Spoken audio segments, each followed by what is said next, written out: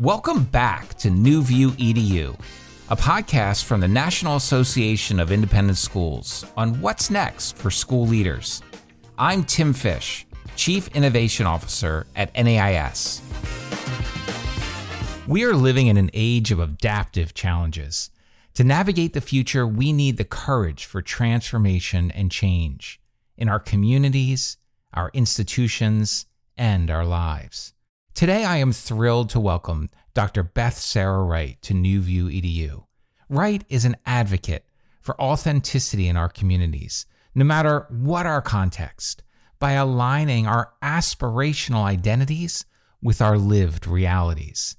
Beth-Sarah is the author of 7 books, and one of her most recent, Dignity, the 7 Strategies for Creating Authentic Community, will be the focus of our conversation today. A former college professor at NYU and Spelman College, she currently serves as the Director of Enrollment Management at Holy Innocents Episcopal School in Atlanta and an adjunct assistant professor in the Department of Psychiatry at Emory School of Medicine. Beth-Sarah, I am so excited to welcome you to New View EDU. Thank you so much, Tim, for having me. I am so excited to be here with you and looking forward to our conversation.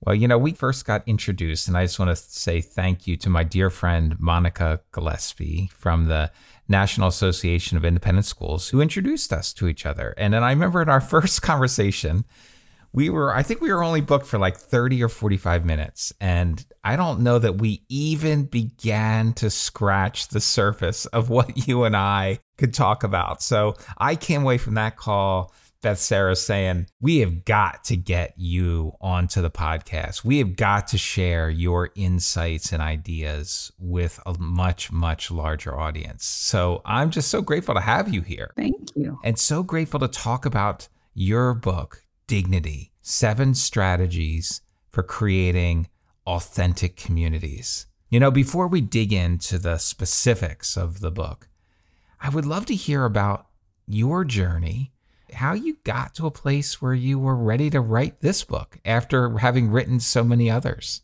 So, as you and I discovered when we were talking, I had only been in enrollment management as a very new iteration of my professional life. That was very new, and I didn't know much about it. I'm a trained sociologist and a trained anthropologist, and there's a lot about stories in the world and realm of enrollment management. So I'll just go back to that beginning, the first time that I had this position at Holy Innocents.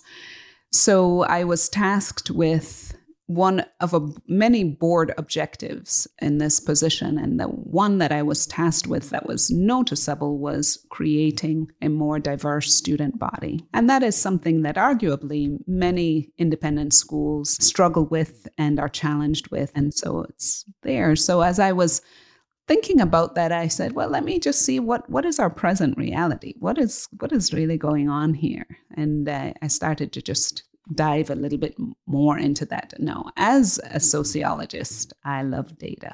So I was really looking into that. And as an anthropologist, I love stories. Everybody has a story and every community has a story. So one thing that I noticed was that for 25 years of strategic plans, that had been a board objective. And yet the statistics were showing very incremental change. So I was wondering what's really going on here. And I realized that this is really a challenge that goes beyond. I think people might be thinking about this in a technical way, but it was something more that was going on. There was an adaptive challenge that we were dealing with. Oh, I love that. I love that thinking. I think you're spot on. I think that notion of adaptive challenges, and we often try to make strategy so tidy and clean. Yes. Right. In an article I just wrote for Independent School Magazine, I said sometimes I think we try to bake what I call a comfort food casserole that's just going to be lovely and warm, but it's not actually going to get at the strategy. It doesn't really live into what's really going on here, as you said. Yes. And as I was thinking about that, I thought, well, what is the way that we really should be thinking about this? And it came back to the mission of our school, right? Which is our core identity. It's who we say we are. What I realized is that often there is a gap between who we say we are and who we are in reality. Mm-hmm. And so I was thinking, well, what could there be? I need something to really ground us, to remind us of who we are, our mission, who we are. As an Episcopal school, of course, that's grounded in our Episcopal identity.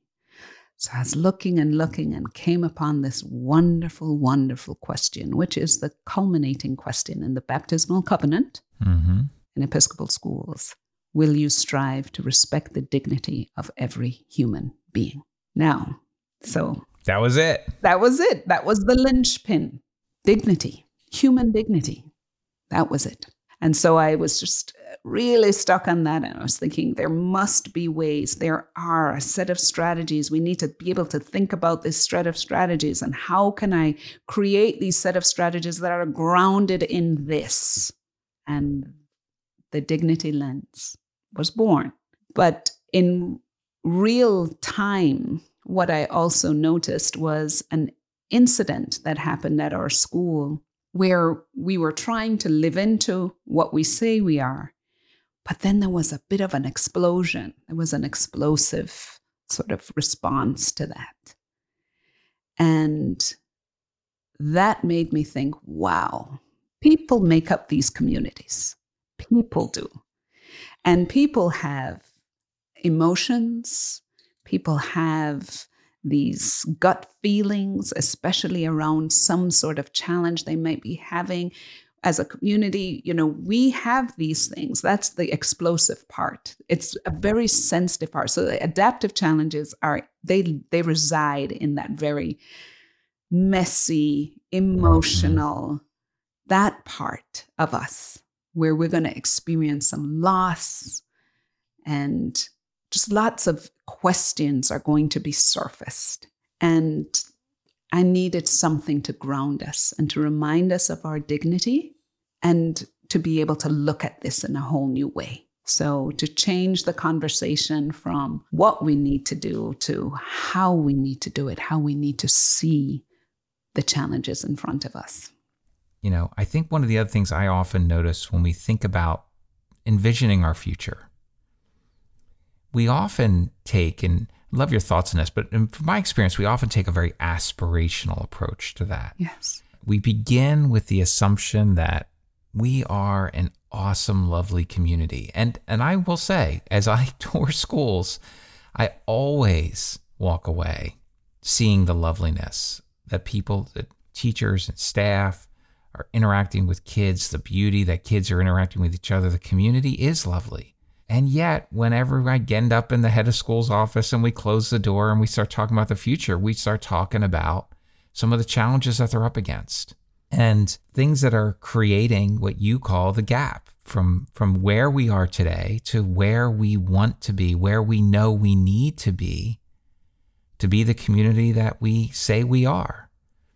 Owning that, not feeling that we're failing because there's a gap, but understanding that that's the work, that's the core work of strategy. That's the core work of trying to become who we are really meant to be. Yes. And that's where the dignity framework comes in. Yes. That, I think, for me, what inspires me so much is the way that it opens the door to standing in the gap and really making progress in the gap is what my sense is. So tell us a little bit more about the framework and about the pieces and about what each letter means. Well, sure. So when this lens was born, it really was about creating an opportunity for us to build capacity in our community to make progress on narrowing that gap between who we say we are aspirationally and who we are in reality. No guilt, no shame, no nothing. This is just a fact. So, dignity, 7 letters, and each of these strategies do have a set of questions as we think about the issue at hand. If we are going to respect the dignity of every human being, the first D has to be human diversity. And I often want to stop there for a second and pause and ask people to just suspend for a moment what comes to your mind when you hear that word, because it has been plagued with many different iterations and understandings. And diversity simply means differences. So the question there for diversity is, who's in the room? Who's around the table? Who are we talking to? Who is there? Who is not there? Why are they not there? When we're speaking about a particular aspiration, what kind of cognitive diversity do we need in the room? Have we thought about all the different aspects and perspectives towards that? So this is about leveraging the diversity in a room, leveraging that to maximize the potential in the room, to maximize that, maximize the strength of the community, maximize the diversity in the community, leverage it, use it to create progress. I is identity. Our schools all have this core identity. And what I love about, and this is my anthropological lens, is what is in our founding DNA. Oh, I love that. What is in our founding DNA? Who are we? And that is just information. It's important information, Tim. You know that, right? We can look back on our history and we can surface all sorts of things about who we are, when we were founded, why we were founded, or what we've come to be, or all of that. But all of that is important. It's nothing to throw away. It's nothing to discard. It's something, all of it is important. And we need to be able to parse through that, understand it. Yes. And I think this is a piece of understand. I love that notion of your DNA, that founding, when the community was first created, what was present? What was the motivation? What were the values? Who was there and who wasn't there? And again, what I love about your approach is it's not to, make the community guilty or to say, something's wrong or that our founding is a reflection on us at this moment. But it is a way of just kind of taking stock of the journey that a community has been under. And that truthful look at identity, I love that this as a second stage as well, because it says, let's think about who's in the room and let's think about who we have been if we go all the way back to our founding DNA. And what elements of that are in our core still today? And what elements do we want to have in our core? And what elements would we like to not have maybe in our core? Or simply be curious about. Yes. The underlying premise of dignity lens, looking again, I just want to go back on that a little bit. To respect the dignity of every human being, to respect. I love that word so much because the etymology of that word is to look again, again, inspect. The Latin root is specere, like spectacles. It's to look again. Look again. Now, we all can look at the challenges that are in front of us, or even, bring it down to human beings. We might look at another human being and think that we know certain things about that person based on whatever you may bring, whatever history you may bring. But we're asking you, at least in that question, what I understand is, can we pause, suspend what we think we see, what we think we know, and look again to see immense possibility, to see immense potential, to see that, to see something, the commonality between you and I. And when it comes to our challenges, our adaptive challenges, it's to look at those challenges and to see potential, not, but this is the way we've always done it, or this is what I feel comfortable with. This is not. This is an opportunity to see with a new lens, a new strategic lens. That's what this dignity lens is. Let's look strategically and use at the core of that curiosity. Ask some questions. Be curious. Let's just be curious. Yes. And let's be curious, to your point. about the second step. Let's be curious about our identity. Let's be curious about our identity. And the next, and granted, this is not chronological. Yes, that's so important. And you make that point so clear in the book, and it's a very important piece. So you can hop on this just like it's circular, just like our eyes. It's a lens, so you can hop on at any part. But as we go on, the next one, G, is growth. Building capacity, building competency, building courage. In what areas do we need to grow as we consider this particular challenge, whatever that challenge may be? Growth. How can we grow in our understanding? Then N, nurture.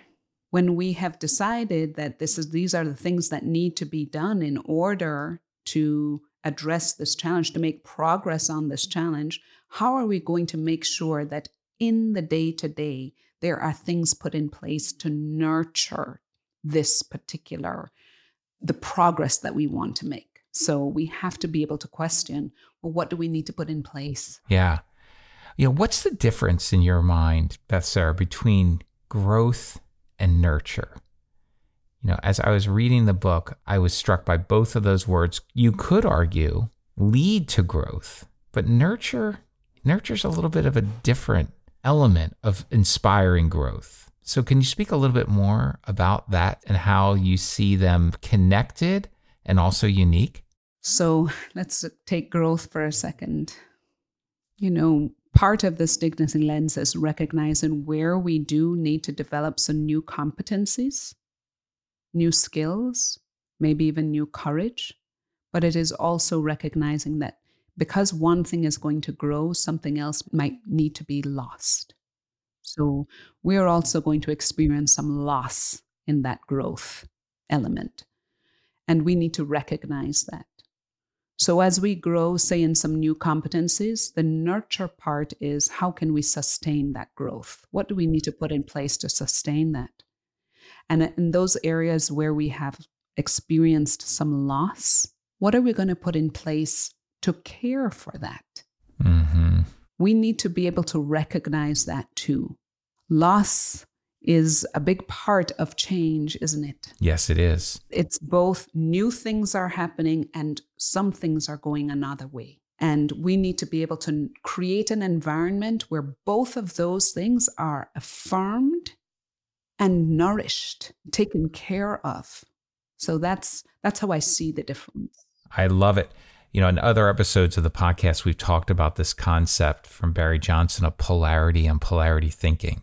And the idea that, in some ways, this is not a problem to be solved, right? Loss is not a problem to be solved. Loss is a reality that we sort of encounter as we grow. And so our job is to sort of look to the upsides of growth and loss. And I think support and nurturing is a key piece of that. I love the way that you hold on to that, because I think also when I look at a lot of work around strategy, we don't acknowledge the inevitable loss that inspired change will bring. The change can be incredible. It can be empowering. It can be exciting. Innovation which I, do a lot of work with, is a very exciting time. And yet it also brings with it loss for individuals, loss of the way we did things in the past. And so we have to own that, and we have to nurture ourselves and the community as we go forward. Yes, we often forget about loss, but the thing is that part of the explosive nature of adaptive challenges, the potential for explosive nature for explosion is the loss. People are going to feel, the community will feel some loss. How can we acknowledge that? So your point is that the root of explosions in a community is loss. I think so. Yeah. Then caught up in all of that is some sort of fear. Yeah. And really at the root of that is dignity, because one might feel violated, a dignity violation. But hold on, but my voice is not being heard here, or I just don't understand. I don't get it. Whatever it may be, I don't, I think at the root of that is loss. And we can look at that even at a national scale. We can look at that all over. We can see it in our communities. That's part of progress, making progress. The next strategy or tenet is integrity. Again, that's another, just a question. When we look at who we say we are or who we aspire to be, our question should be simple. Are we doing what we say we're doing? Are we doing what we say we're doing? When we've created this, we say we want to introduce this in our community. Are we holding ourselves accountable? And how do we know? And how do we know? How do we know if we're doing what we say we're doing with fidelity? You know, it makes me think about, as I've mentioned on other episodes of the podcast, we've done a lot of work with something called jobs to be done thinking.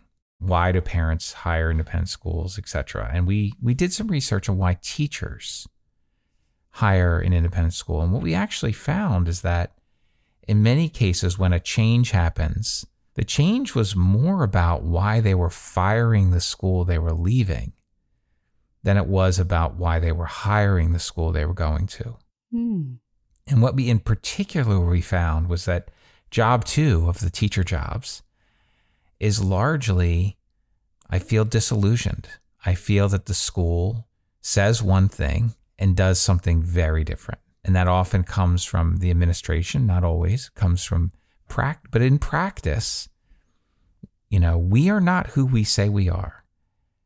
And that creates a context where a teacher says, I don't want to be part of this community anymore, and leaves. And it was a significant number of the people that we interviewed who were in that context, right? And so I think, to your really good point, I think people notice when there is a real gap between our espoused values and our lived reality.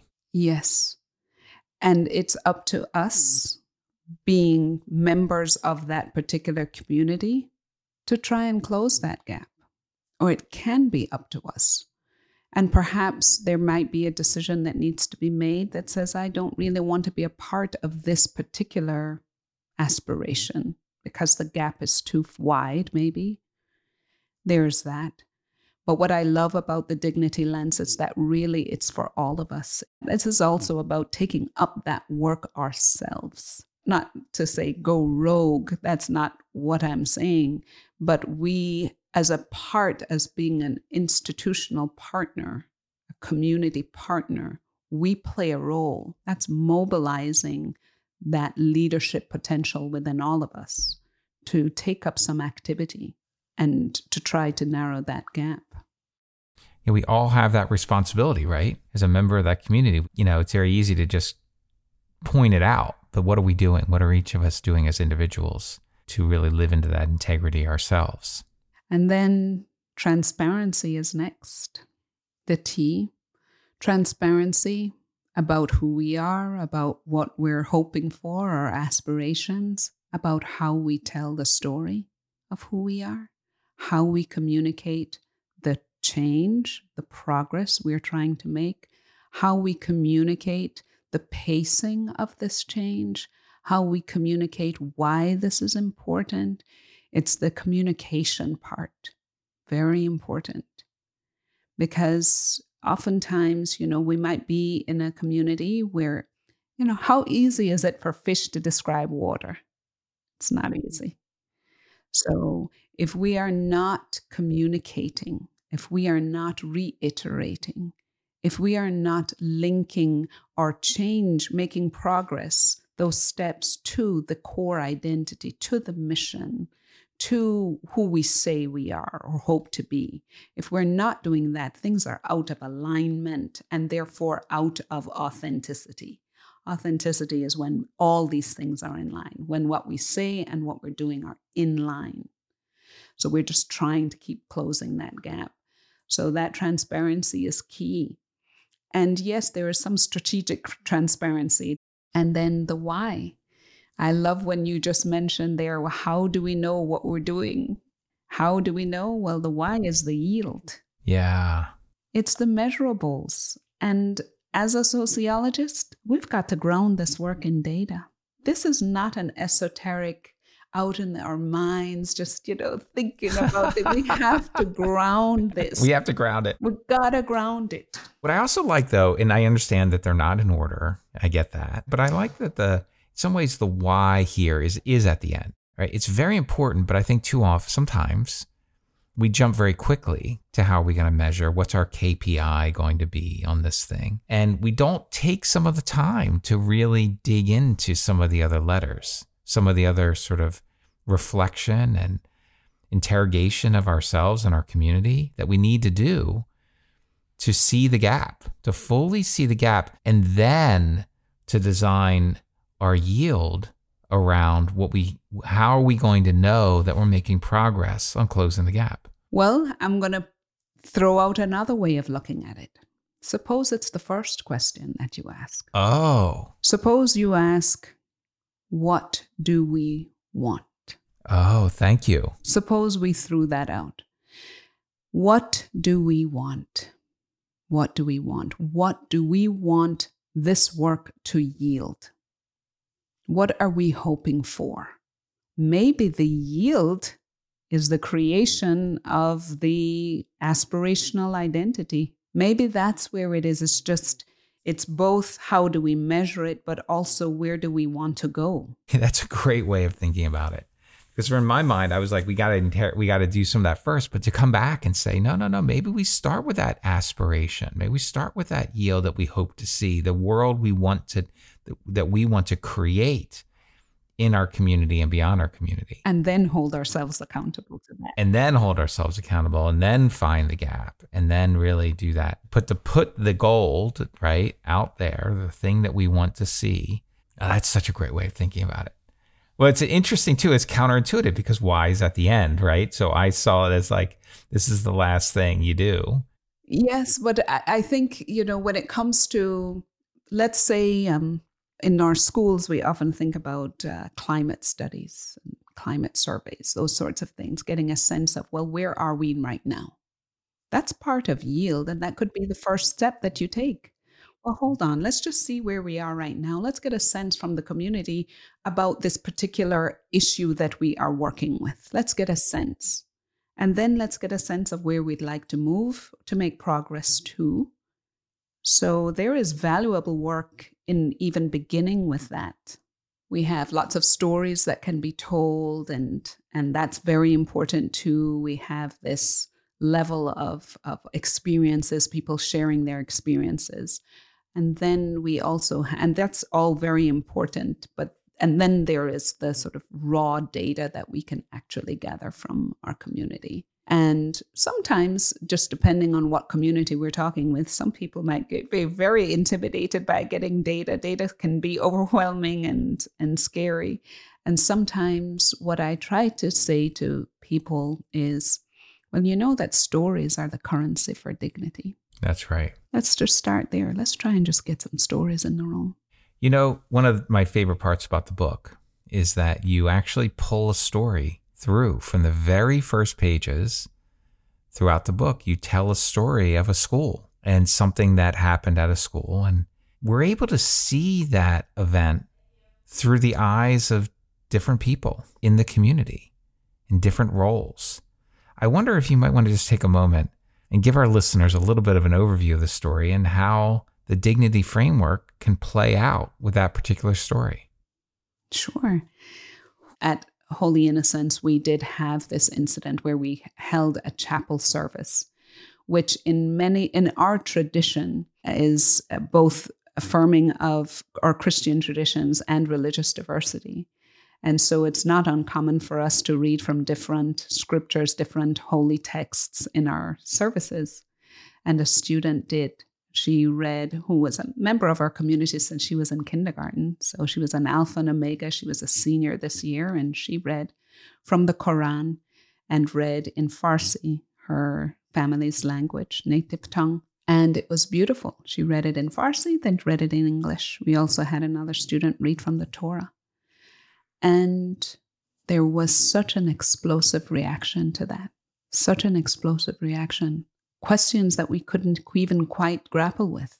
Why are we reading from the Quran? This is a Christian school. Or what are we trying to do? Teachers were grappling with that. Well, why do I need to, how can I talk about this in my class? Some parents were upset. Why is this happening? What are we trying to do? Are we changing the culture of our school? Are we changing the mission of our school? What does this mean?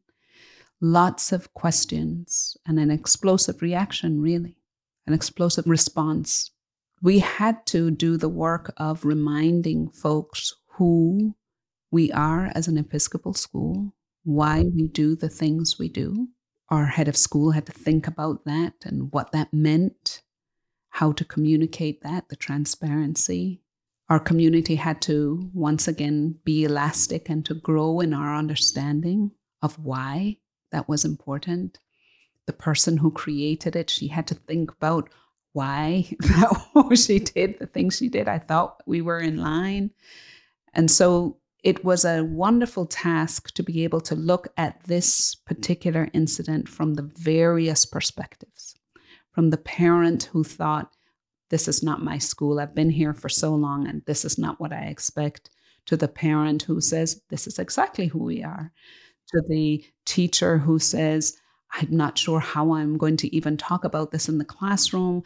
My goodness, my student, she feels a certain way. Oh my gosh, how do I navigate this conversation in the classroom? How does the head of school navigate this? How does the board navigate this? There's so many all these different perspectives, which are all valid, all of them.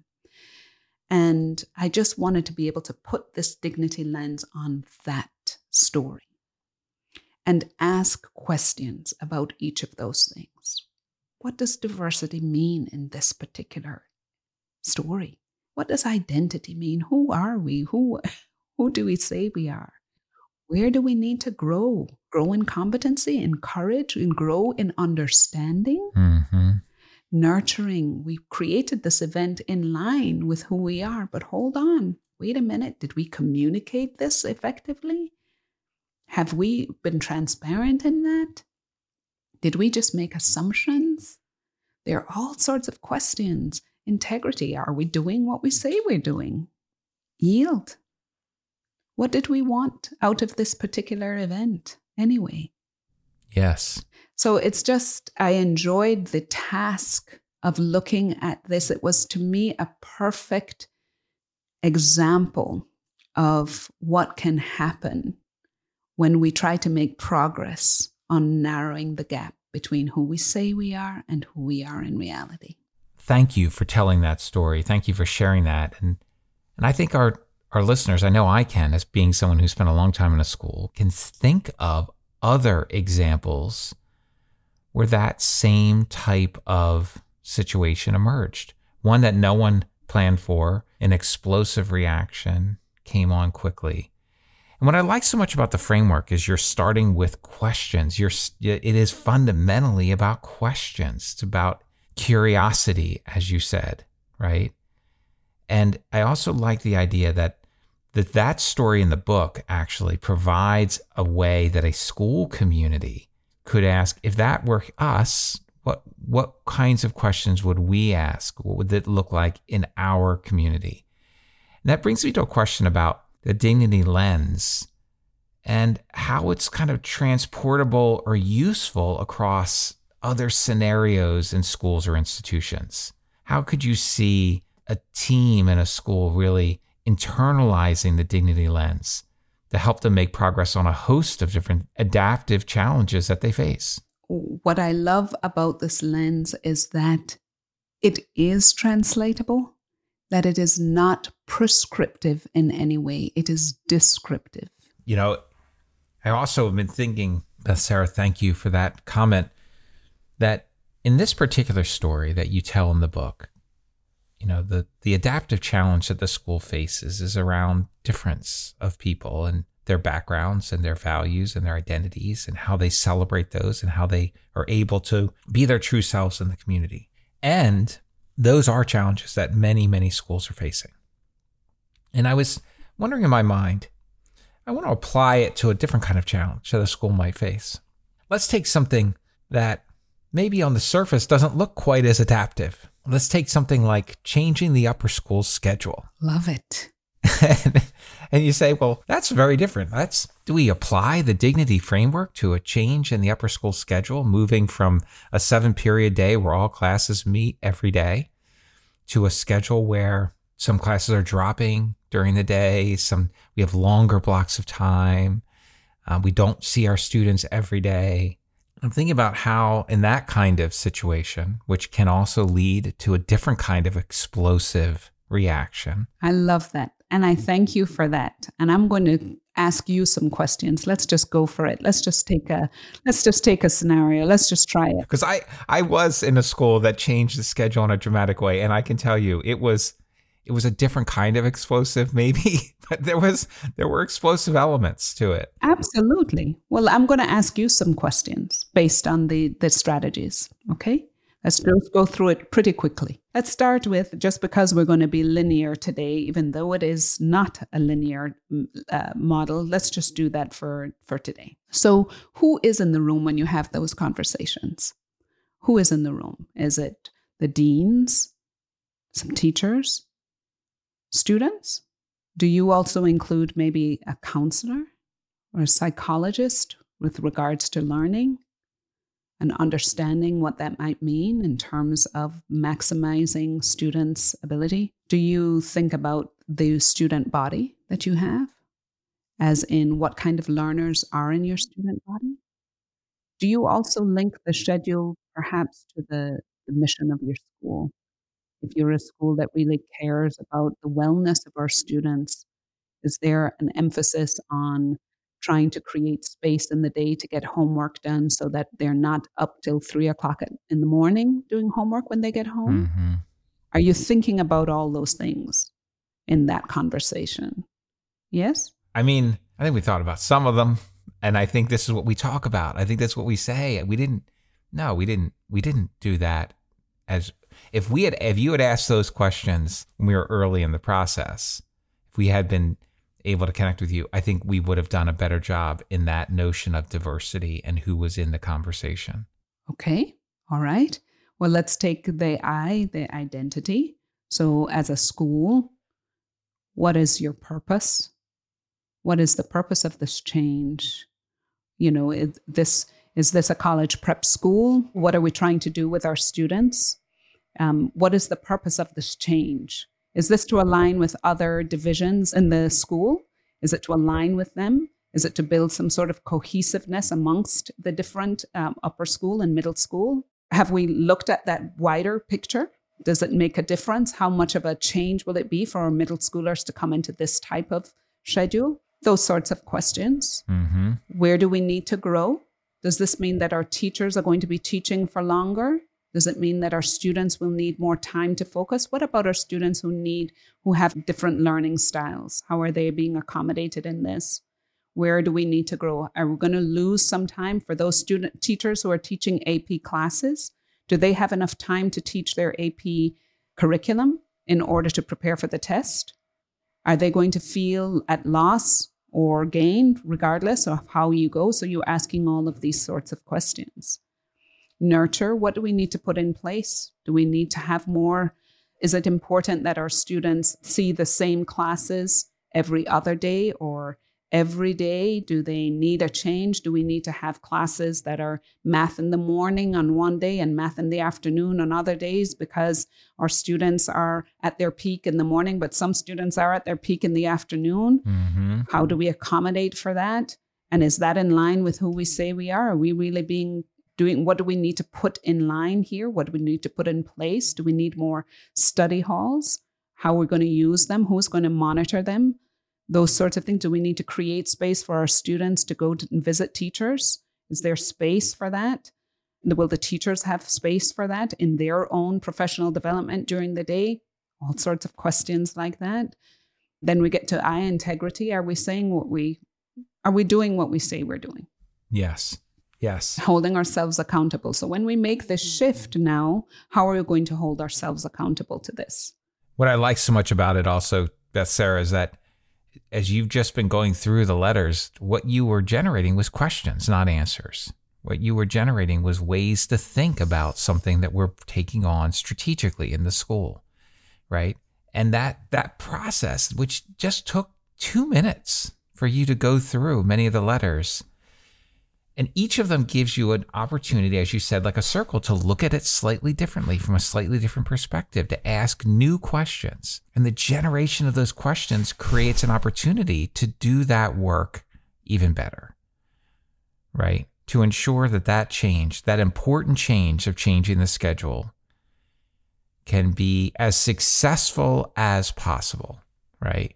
And so, that for me is a piece of this framework that I think is just so powerful. This has been such a gift to spend time with you, to be thinking with you about how we stand in the space of adaptive challenges. I think we live in an age where we are facing and will continue to face complex adaptive challenges. Our students will face those challenges in the world that they inherit.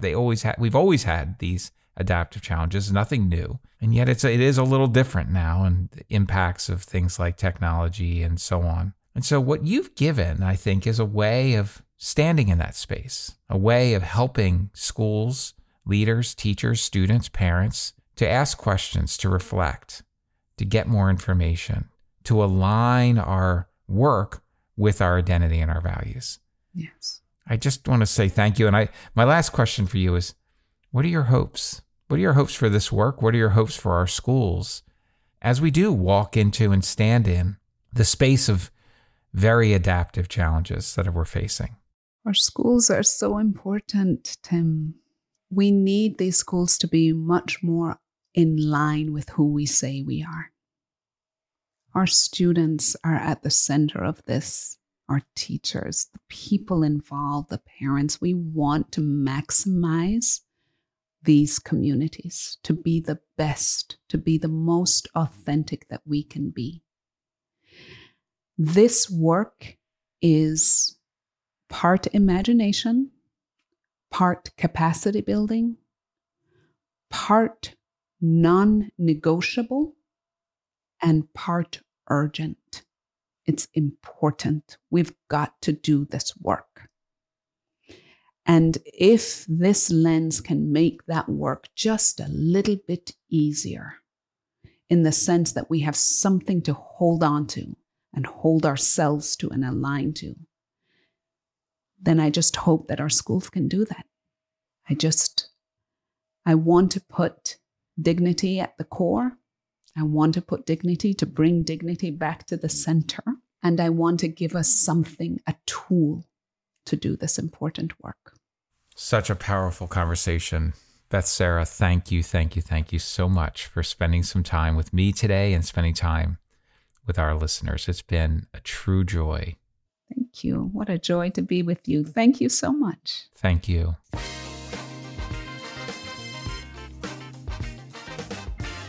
I am so thankful for that conversation with Beth-Sarah. I was touched by the way she said that at the heart of our work is ensuring that we respect the dignity for every human person in our community. I also like the way she talked about the gap and really being realistic about our work strategically, about closing the gap between who we want to be as a community and who we are today. And closing that gap is really about curiosity and questions. And the dignity framework can very much help us get there. Be sure to join us next time when we'll be talking with Dr. James Honan from the Harvard Graduate School of Education and the Harvard Kennedy School. We'll be focusing our conversation on strategy and accountability in schools. You don't want to miss this one. See you next time on New View EDU.